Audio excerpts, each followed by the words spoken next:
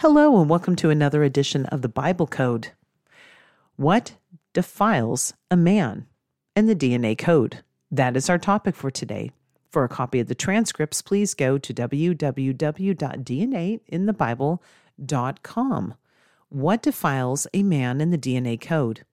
This study, we will look at 13 actions found in Mark chapter 7. How do these actions relate to the numbers 13, 21, and 23?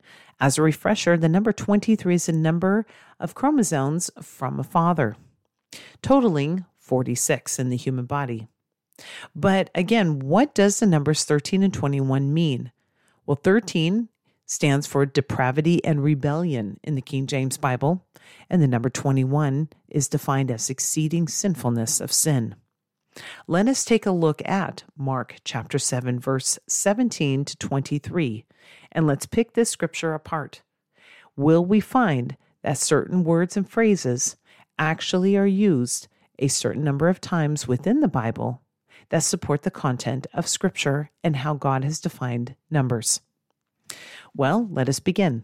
And when he was entered into the house from the people, his disciples asked him concerning the parable. And he said unto them, Are ye so without understanding also? Do you not perceive that whatsoever thing from without entereth into the man, it cannot defile him? But it entereth not into his heart, but into the belly, and goeth out into the draw, purging all meats. And he said, That which cometh out of the man, that defileth the man. For from within, out of the heart of men, proceed, 1, evil thoughts. 2, adulteries. 3, fornications. 4, murders. 5, thefts. 6, covetousness. 7, wickedness. 8, deceit. 9, lasciviousness. 10, an evil eye. 11, blasphemy. 12, pride. And 13, foolishness. Here it is in verse 23, all these evil things come from within and defile the man. Let us look at each of the different sections now in this scripture. If you are online, I have highlighted the words and phrases that we are going to be looking at.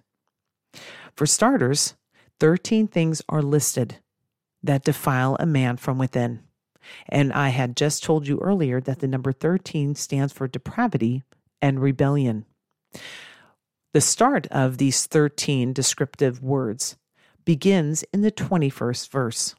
And we had said before that 21 is the number for exceeding sinfulness of sin. Let me refresh your memory when it comes to the number 21. I'll give you 3 examples of why 21 is used in the Bible when it comes to exceeding sinfulness of sin. Genesis chapter 9, verse 21, you will read that Noah drank of the wine and was drunken, and he was uncovered within his tent.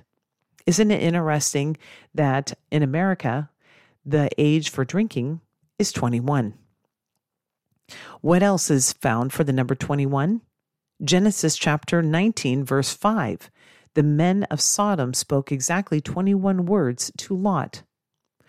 They said, Where are the men which came in to thee this night? Bring them out unto us, that we may know them. And the last example I will tell you is that there are 21 traits listed in 2 Timothy chapter 3, verses 1 through 5, regarding the character of people living in the last days. But what other words and phrases are used in Mark chapter 7 that support the content of Scripture and how numbers are defined? Well, where does the defilement occur? That is in the heart. The phrase, his heart, is found 13 times in the New Testament. Defile is found in 13 books of the Bible. All forms of the word defile are found 23 times in the New Testament, as well as the word within. Now, why is this interesting that defile and within are found the same number as human DNA? DNA that is the same number that a father contributes at conception. Well, we are either of the first earthy Adam or we are of the second Adam who is heavenly.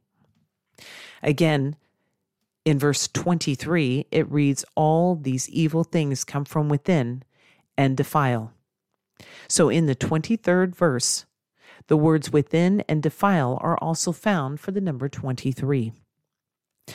Before we are born again, we are made in the image of Adam, who was earthy. And you'll find that in 1 Corinthians chapter 15, verse 47. 1 Corinthians happens to be the 46th book of the Bible, the same book that you will read about the rapture, where we will receive our heavenly bodies. We are either of the first Adam or of the second Adam, who was heavenly. The Word of God is the seed we are born again by. I will now show you scriptures dealing with the heart, two specifically, both in Romans, of where our decisions come from. Because it is out of the heart, as we just read, that these 13 actions defile somebody. Romans chapter 6, verse 17 says, but God be thanked that you were the servants of sin, but you have obeyed from the heart that form of doctrine which was delivered you. Romans 10:10, for with the heart man believeth unto righteousness, and with the mouth confession is made unto salvation. Isn't it interesting that the heart is found in 23 books of the Old Testament? Again, the seat of where our will is. And again, we had just read in Mark chapter 7, 13 actions that come from the heart that defile the person. If we are born again, what do we do with our thoughts?